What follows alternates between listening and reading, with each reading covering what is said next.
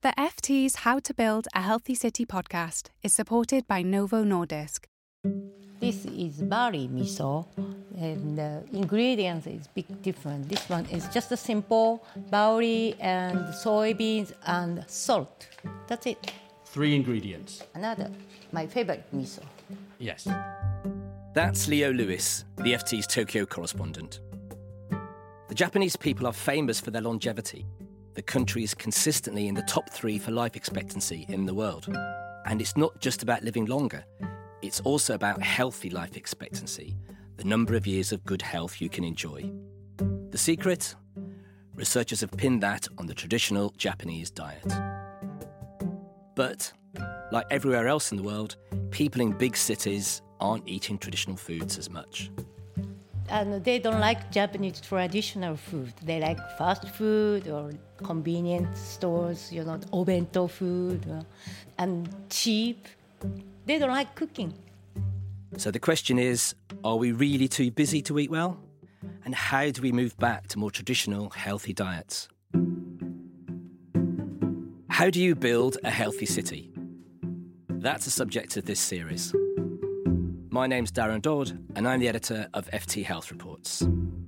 For this podcast, I've been speaking to 6 FT journalists in cities around the world, hearing from the politicians, health experts, and local residents, changing lives through creative interventions. So, Leo, you lived in Tokyo for about 5 years now. How's your own diet changed? Well, the main change has probably been that there's certainly a good deal less meat in the diet, certainly a bit more fish. And really, overall, it's soybeans in one form or another, tofu, and this dish that I've very much come to like called natto. They just feature a lot more in day-to-day eating, and I'm hoping that that's a little bit more healthy overall. Yeah, and is that the traditional Japanese diet, or is that a kind of modern twist on it?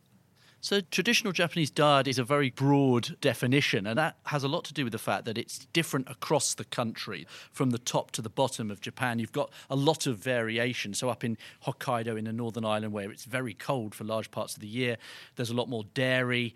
As you get further down south, you start seeing buckwheat noodles appearing more in the diet, fish in other parts, particularly down in Hiroshima and that part of Japan, you've got a lot of shellfish being used. And then right down in Okinawa, you've got these bitter gourds. That's a part of the country where people seem to live well into their late 90s. So you've got this big variation. And then sitting here in Tokyo, we can pick and choose from all of them because there are restaurants representing all the different cuisines from all across Japan in Tokyo. So we're really fortunate here.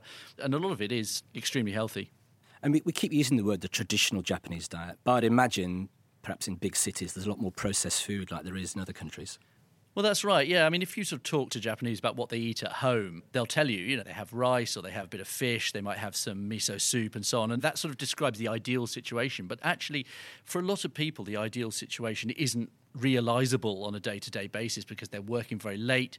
You've got couples where both halves are working. That's absolutely normal in Japan now, and neither has much time to cook a meal. So you've got people who are looking for a quick way to eat at the end of the day.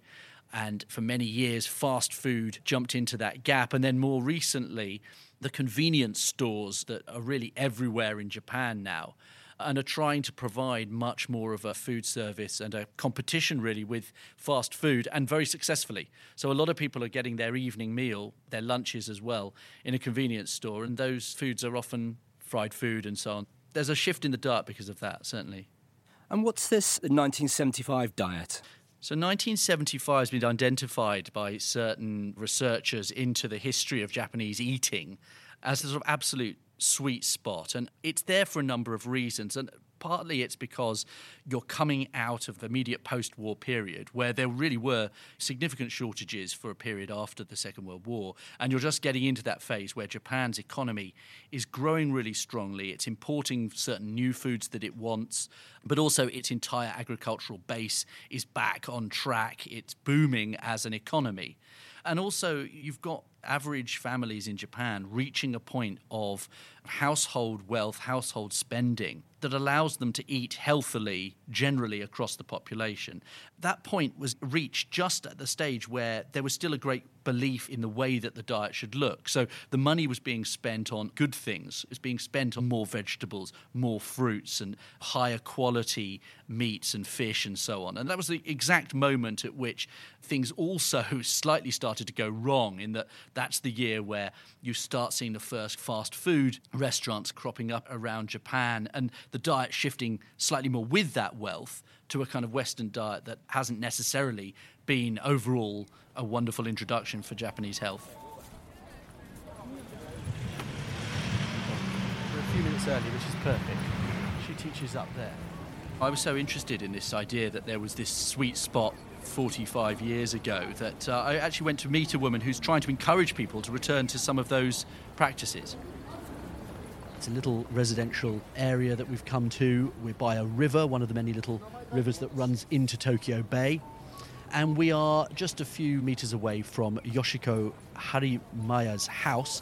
And she is something of a celebrity in Japan when it comes to healthy eating. She's made a profession out of teaching healthy eating.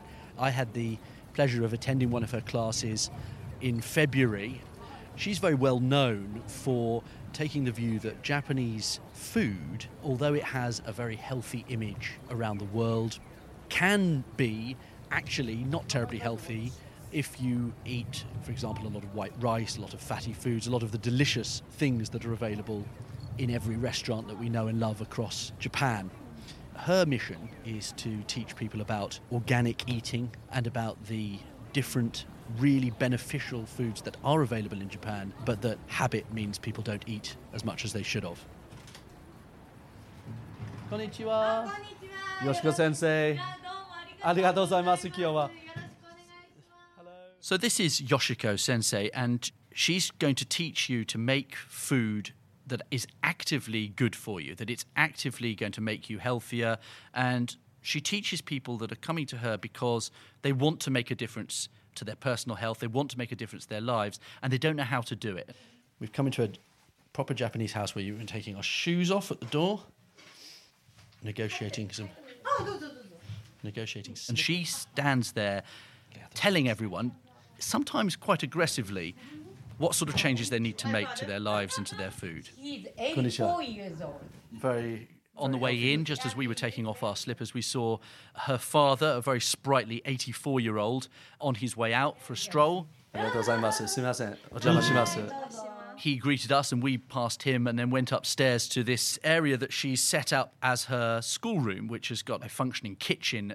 She has set up on this occasion for an experiment that she's very, very keen to show us. Because I'm just going to ask in Japanese, but でもまあ日本語でちょっとI wanted to find out where she came up with this idea, what started her thinking about proactively healthy eating, and where her interest came in returning to the traditional Japanese diet. 18 years ago, my ex-husband got sick. He had cirrhosis. Before we discovered he had cirrhosis, we eat Western way. Breakfast, toast and jam and butter and coffee and some yogurt and fruit, like you. After we find out he had cirrhosis, we have changed the diet 180 degrees.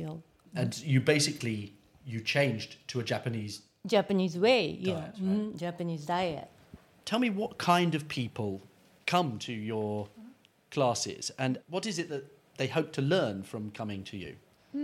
Many of the students are not suffering major illness, but they want to change the diet and change their body. What sort of ages? What sort of ages come? The youngest student is 22 or 23, and the oldest one is 75. 75. They want to heal their body with good diet. And, we have a long history, Japanese history. So for us, food as a medicine. Have you known this word? Yes. Food as a medicine. Every Japanese people knows that. But after the Second World War, we just forget. Right. So that is the reason they come to me. I mean, to foreigners like me, Japan has an image of a very healthy country. Yeah. That people live for a very long time. People seem to be very, they use this word genki. It means energetic and lively. People seem to lead good, healthy lives. But you say that actually a lot of people in Japan have a diet that's not so good. Especially young generation. Young generation doesn't have much money to get the high quality food like organic or something whole foods, It's pretty expensive in Japan. So Yoshiko Sensei is certainly riding a bit of a wave at the moment. So there is certainly this big idea that Japan could benefit very, very significantly from returning to its own traditional diet a little bit more, at least introducing it more into day-to-day eating. And that's why people are going to Yoshiko Sensei and they are taking her classes in rising numbers. So we gave cooking class teaching not only cooking, but also lifestyle. Your sense of balance is most important, just a balance, not black and white, not good and bad. So, Sensei, do you ever go to a normal restaurant and just eat? Yeah, every week, weekend, I go out to the restaurant with my husband, and we always go to Japanese-style restaurant. Like, last night I went to the soba. Right. So soba. To explain, soba is a buckwheat noodle. Yeah, buckwheat noodle. And it's 100% buckwheat noodle. So it's got lots of fiber. Lot of fiber. People see soba noodles as very good, healthy eating. And no oil. So Leo, when you go to a Japanese restaurant, are you getting the soba noodles with no oil? Well, I absolutely love soba noodles, but it must be said that I think that they go absolutely brilliantly with tempura, which is deep fried in oil. So actually, I tend to combine the best of both worlds. The benefits of the Japanese diet in terms of health and longevity, they're quite well known around the world now. How have people responded to that back in Japan? Well, it would be nice to say that everyone has realised the benefits and has gone back to the old ways. But as I said, it's difficult. And even Yoshiko Sensei, who is the great kind of evangelist for this, even she admits that these things take time and it's not easy and it does require quite a big difference. I think for younger Japanese who haven't necessarily grown up now, a generation in its 30s that hasn't necessarily grown up with those traditional foods, no matter what they've been taught in school and so on, I think there's probably a bigger work of education that's required to convince a really large proportion of the younger population that that's what they need to be doing. Should we all be moving towards more traditional diets? Yeah, certainly if you speak not just to Yoshiko Sensei, but if you speak to a large number of researchers, they'll say that actually a return to a more traditional diet would not do the nation any harm at all. I'm Philip Calder. I'm a professor at the University of Southampton in the Faculty of Medicine. I have a research interest in how diet influences human health and disease. So I've been fortunate enough to visit Japan 3 or 4 times, and the diet is actually very different from any traditional European diet. The way foods are prepared, the way they're presented, actually the way they're eaten. But the first time I went to Japan and now, things like sushi and so on are widely available all over high streets, even in the UK. So portion size is certainly important, but towering over all of that is umami, which is the Japanese word for this 5th flavour that the Japanese actually were responsible for first identifying. So we think of taste like sweet taste or salty taste or bitter taste or whatever. So there's another taste which is called umami, which is a Japanese word. And the idea is that once you've got that in your meal, the healthiest meal will also be a delicious meal, and that's really important to the whole psyche of Japanese cooking. So we have receptors for this umami taste. And these receptors send signals to our brain, and they also send signals to our stomach and our intestine, so it's getting us ready for what we need to do after we eat something, digest it. And it turns out that this umami flavour or taste is actually linked to appetite. So it actually helps you feel full. So one reason maybe why traditionally Japanese had small portions was the flavour or the taste drove them to feel full sooner than they would feel full if that taste wasn't there. Where we have our house out in the countryside, we often see vegetables drying and they're going to be pickled. You've also got a lot of fermented food, done of miso, which is used in soups and other bits of Japanese cookery. So there's a sense that those types of food are really central to the Japanese diet, really central to the flavours that you want and expect from a Japanese meal. And I think there's a lot of people, certainly of a certain age, that would find it very, very odd to eat a meal without experiencing one of those flavours somewhere in the mix. Fermented foods are foods that have been modified by live bacteria or yeast growing in those foods. The foods either contain some of those live organisms or they contain chemicals that those organisms have produced. And there's evidence that both the organisms and the chemicals they produced can be good for people. So they can have positive effects on the intestinal tract, but they can also have effects actually in the body itself, for example, on the immune system, on how the brain is functioning. So it's something about these live organisms in those foods. Many populations that have been identified as living a long time, for example in Eastern Europe, consume a fair amount of fermented foods as part of their normal diet. So there does seem to be something about these fermented foods and health and longevity. So certainly fermented foods were a big element of what Yoshiko Sensei wanted to show us and what she really believes is important to emphasize when she's teaching people about how to cook healthily for themselves.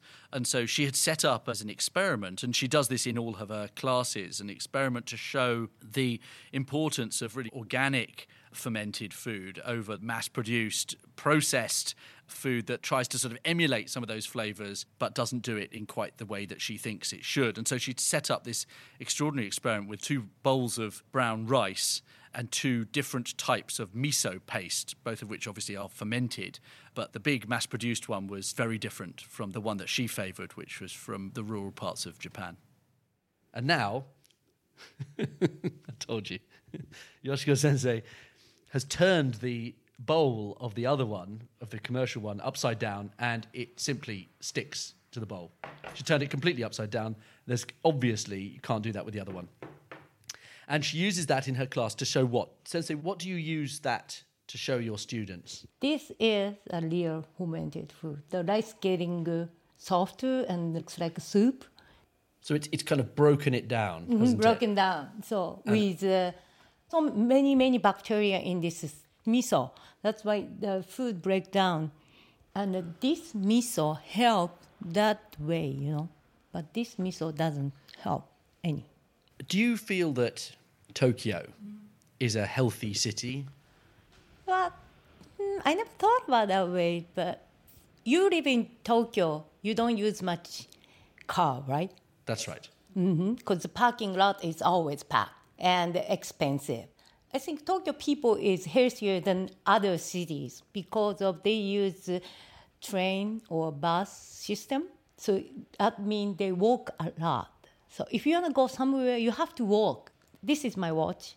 This counted my steps. So today I walked almost 9,000 steps already. So she's right. A lot of people do spend a lot of time in Japan walking between one thing and the station and their work or home and so on. But that's no real substitute for a slow meal and a meal that's been cooked carefully and with consideration to its benefits. And I think that's also a big part of Yoshiko Sensei's message, which is that you do need to take time on these things, but that's very difficult in an environment where, as we know, Japanese people have got some of the longest working hours in the world. Japanese young people, especially students, are so busy. They go to school. After the school, they have to go to the private school. Between the school and private school, they don't have much time to eat. They have no choice to eat convenient food or, fast food. Yet most of parents doesn't care about the food. They just care about the score of the school, So to wrap up, what's actually being done to push people back towards a more traditional diet? And is there any evidence that it's working? Well, Japanese schools, for one thing, have always had an emphasis on trying to prepare students from a very young age for a number of aspects of life, and one of those has always been eating. I think that now, certainly as more has been understood about why the Japanese diet is so special, why it stands out, that is now an increasingly important part of the curriculum. So it's a very slow process, and I think everyone appreciates that. But it is a process that's underway. That's something that probably eventually going to be chalked up as a success. So what can other countries actually learn from this, the schools policy, for example? it's going to take a while to really crystallize what those lessons are and whether any of them are really transferable overseas, for example. But I think also the message is actually even simpler than that. It's eat seasonally and eat locally. And I think those two things have been perhaps lost a little bit outside Japan and are only just now returning as an idea of something that you should actively teach young people from an early age. So you've been to one of Yoshiko's classes. Have you actually put any of it into practice? Yes. Actually, I have to say that the bit that she is the most emphatic about is the need to eat brown rice. And she's got a point. I mean, the Japanese diet, having polished white rice with every meal, is not as good as eating it with the roughage that comes with brown rice. So I'm very pleased to say that we have made that change, even though it's a little bit more expensive. And it's absolutely delicious. That's it for this episode of How to Build a Healthy City. You can listen to our show for free on ft.com, Apple Podcasts, Acast, or your podcatcher of choice. And if you are listening on Apple Podcasts, we'd really appreciate it if you could take a minute to rate and review the show. To read more from me and other journalists that you've heard in this FT Special Report series, visit ft.com/reports. I'm Darren Dodd. Thanks for listening.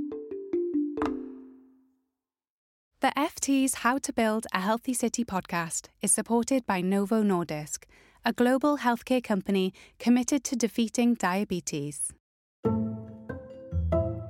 I'm in doubt that you can remain or sustain your health by eating undelicious food.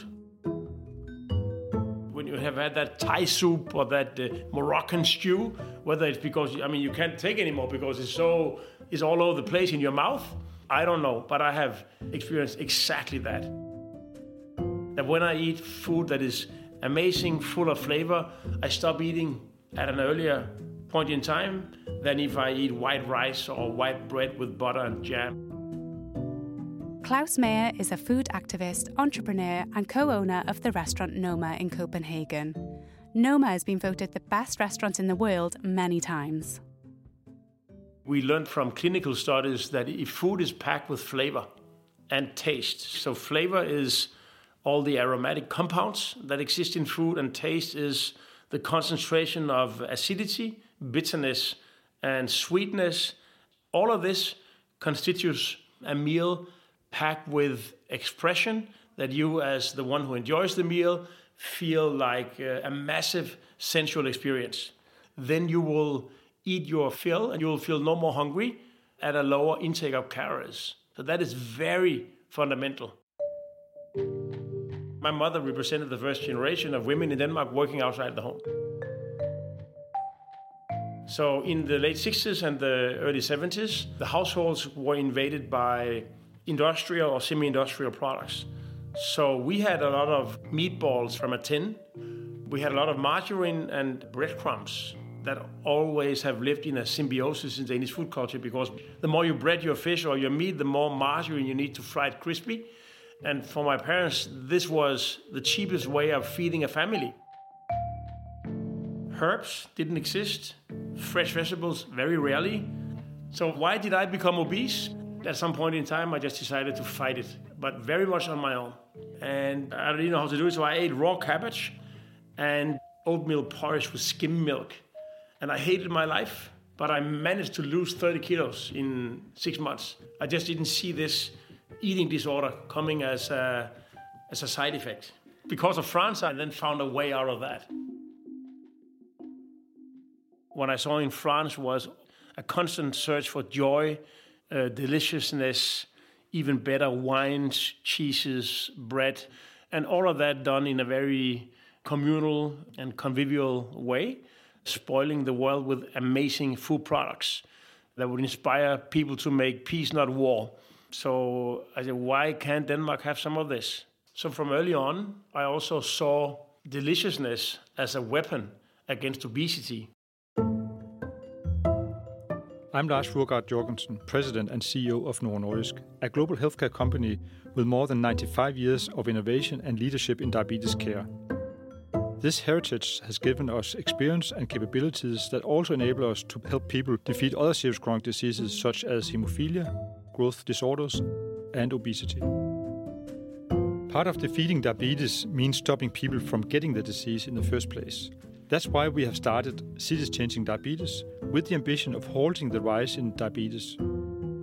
You can find more at the website citieschangingdiabetes.com. Thanks for listening to the FT's How to Build a Healthy City podcast supported by Novo Nordisk.